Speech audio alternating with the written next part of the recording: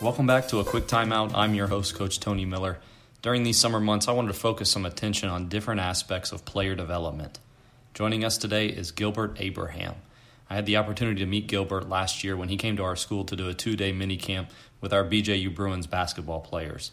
He works with college and pro players across the country, so I thought he'd be a great resource for us coaches as we lead our players through their off-season training.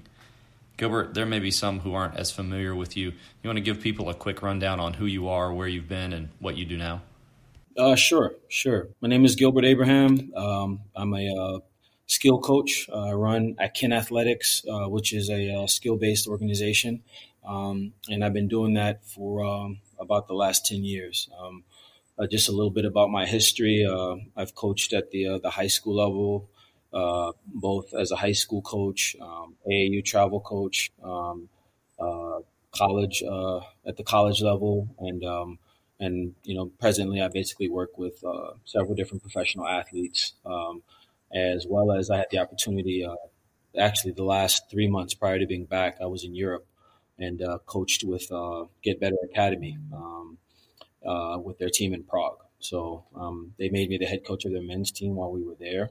And I worked extensively with both their professionals there as well as their U19s. And we were fortunate enough to win both championships. And that was a really awesome experience. In addition to that, I direct for PGC basketball. So I have a full plate. And, I'm just really fortunate and happy that I get to do all the things that I'm getting to do right now in this basketball realm. As you coach players at those various levels, how much difference is there in a workout with a younger player versus a high school player versus a college player versus a pro player? There's definitely differences, but I think, especially if you know what you're looking for, I think the main things that change are athleticism and, just attention to detail, the higher levels that you go. You kind of become a lot more maniacal in regards to attention to detail and precision. And I think that's probably the biggest difference.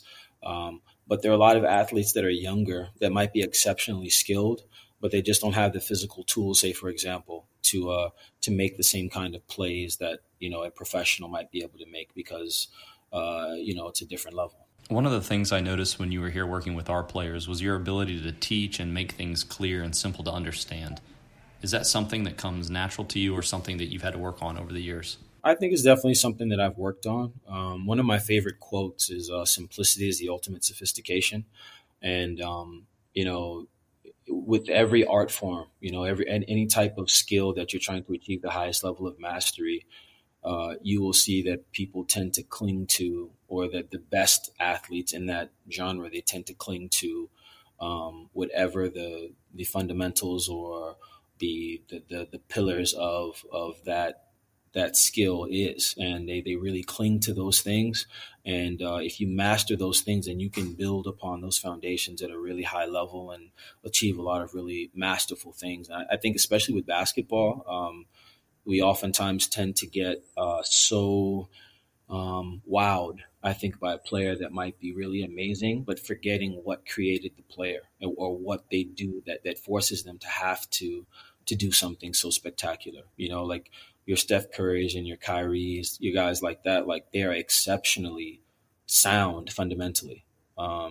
They're just sound players, but I think so many times we get lost in, what this flashy move is or how deep they're shooting the ball. And you forget that they've put in well over a decade of work to develop the skills that have put them in the position to do that. You alluded to the mastery of skill for yourself as a coach. Can you speak to the point of knowing the details of individual skills and being able to recognize errors in your players so that you can communicate and correct things in their performance? I think probably the thing that helped me the most in regards to developing an eye was, I've done a lot of different things within the basketball realm. Working a lot of tournaments early on in my career, coaching at younger levels, working with professional athletes. I spend a ton of time on synergy. What you end up starting to see is that, okay, if I have an athlete that is of a particular body type and a particular skill set, you kind of know what they can be as their best self, right? So if, I have a 6'1", 6'2" athlete that is very skilled and strong, you can pretty much see, all right, what are the certain skills, right, that they have to have if they're going to be successful at the highest levels.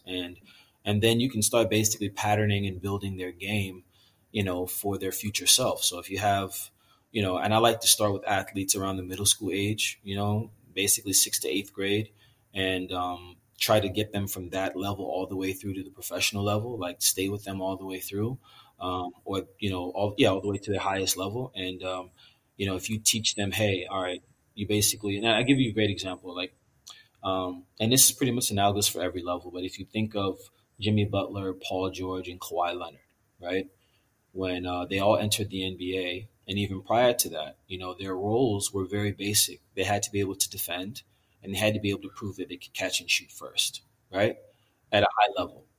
And then once they were able to do that at a high level, then their roles expanded. All right. Now, all right, hey, are you a straight line driver? Can you get to the rim? They were able to do that at an exceptional level and finish at the rim. All right. Now, instead of you being a second side player that's playing off of action, right? Now, hey, we can put the ball in your hands more and run plays for you, right? And you see, and you can look at all of their careers have developed. They go from a certain stage and they get more opportunities and reps within the offense. They add to their game, continue to add to the game, and now these guys, everything runs through them. But it's not how they started at all. And I pretty much look at younger athletes, especially at that middle school age on. A lot of them don't understand what the actual progression of improving looks like, and they already want to be a star, quote unquote, without going through the process and the lumps and paying your dues and learning what actually building a sound skill set actually looks like. There's been more and more emphasis on decision making and skill development training. How do you incorporate decision making into your workouts? Yeah, I mean, actually, honestly, like that's the one thing I think I've probably been doing for a long time. And, you know, I like to read a lot, and a lot of what I've seen, and it's just a variety of sports, is you see so much of the really, really high level developmental folks really focusing on small sided games, structured games, guided defense, and really scripting what is going to happen defensively, and then developing, all of the reads that will happen out of those situations. So, a quick example is if I'm working on pick and roll, right? And we're going 1-on-0, we're going to work on everything that happens after you reject, after you use a pick, after you snake it, after you fake snake it, when you twist, if you have to split it, like all of those things, right? And then all the reads and the progressions that would come out of it. And that in and of itself is maybe a 30 to 45-minute job of time consuming stuff, just doing it, not stopping and teaching, right? And then once you've done that, and then in addition to that, you've worked on, the passing, right? And the playmaking that you do out of that, then it's time to put players in a structured situation where they're being guarded, whether I have to do it or they're playing against each other, right? And when they see certain defensive situations, they have to make a decision and a read.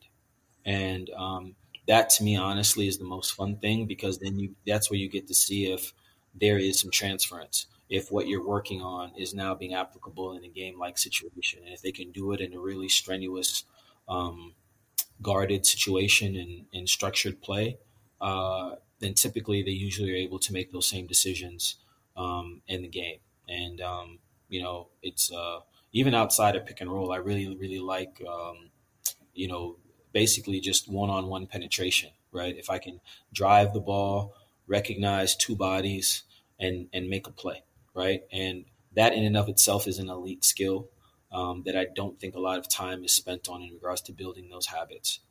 Drills versus small-sided games. What percentage of your workouts are drills and what percentage are small-sided games? And would that vary based off the number of players you have available at your workout? I think it more so varies on skill level. So, like, if it's a professional, right, who, say, for example, already has the repertoire of pattern recognition, they already understand what happens when you see multiple bodies. Then I think what's happened is people have watched professionals work out, not understanding the amount of reps that they've gotten in playing. So they don't need, say, for example, the amount of structure side games as much as, say, for example, a younger athlete will probably make. And it's probably a bigger conversation because I think in the past, what's happened is you would get athletes that would come to training or come to camps or come to different things who already had a foundation of play. They played all the time, right? So they were coming to these situations to get added information to get better. What's happened now, I think, because the game has become so monetized, even recreational play is monetized. You have these kids who don't play; they train all the time. So it's flipped on its head. So as a skill coach, especially if you're working with younger athletes, you have to spend time on just allowing them to play and experiment and stopping and showing them when and what decisions they could be making. And then there's just an opportunity and time for bike riding time when, hey, like, just make mistakes and fail. And then after everything is over, then we can go back and recap. Okay, these are the type of things you could have done in these situations. And yeah, I mean, does that answer it fairly well? Yeah, definitely. So how often do you stop play to either show them some sort of different read or correct something? Are you stopping every play, or is it just letting them play for a while and then going back and correcting things? Well, what it looks like for me is that, so I like to start with skill-based acquisition, which I like to give maybe 30 minutes to, which just skill, like just it's specific shooting, specific ball handling, specific passing, movement stuff, etc. Right? Then that follows by action-based work, right? And this is all can be 1-on-0 type stuff or 2-on-0, whatever. And they're basically just repping out all the contingencies. And I'm trying to be extremely detailed with all the contingencies and the situations, so that they're prepared for anything that might arise, and any type of defense that they might see. And then after that, once it goes to structured play, the first portion of the structured play for me typically is highly instructional. I'm stopping and showing and stopping and showing. And then the latter part, which is usually the last part of the workout, is bike riding time. And I just back off and I let them make mistakes and fail and learn. So now they have a foundation or a bedrock of information that's layered into what we're doing, and they have the opportunity to just experiment, play, learn, and really add to their skill set. And hopefully, there is a ton of translation from what we worked on to when we play.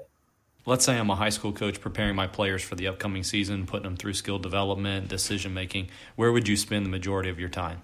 I mean, honestly, I would say it's very simple, but I think a lot of times, again, simplicity is the ultimate sophistication, right? So if we're talking about what the basic things are, if you look at every high level team, they have multiple players that can shoot, pass, and dribble at a high level. And if you look at the high school level, all the way up to the highest level of college and professional level, like you want to have as many players on the floor, they can guard multiple positions and they can pass, shoot, dribble, and sorry, the last one is make high level decisions. So if they see two bodies, they can make a play, right? And like those skills, and as simply put as I've mentioned them, are paramount. And if you can't do those things, you probably aren't going to be able to play unless you are a freak athlete or very, very large. And even those players, they still have to be able to do it as well. So, yeah, I mean, I know that's a lot of things, but if I had to pick one, it's probably the decision-making piece. Because there are plenty of athletes now who, I mean, you look at a guy like Draymond Green. Draymond Green is not one of the better athletes, right, in the NBA, right? But his skill is he's probably the best decision maker they have on their team, both offensively and defensively, and that's what makes him invaluable. But yeah, the biggest thing I'd say is just decision making. I mean, like defensively and offensively, defensive versatility and offensive versatility. Those two things. You want to let people know where they can connect with you on social media and on the internet? Sure. I'm on Twitter at GAN Abraham, as well as on Instagram at both of those. They're both the same handle. And the website I have is icanathletics.com. So, yeah, feel free to reach out to me. Would love to connect with people. And thank you very much, Tony, for your time and this opportunity to talk. Just really quickly, if you haven't heard yet about Anchor, it is the easiest way to make a podcast. It's free. There are creation tools that allow you to record and edit your podcast right from your phone or computer. Anchor will even distribute your podcast to Spotify and Apple Podcasts and other platforms so your show actually gets heard. You can even make money from your podcast, no matter the size of your audience.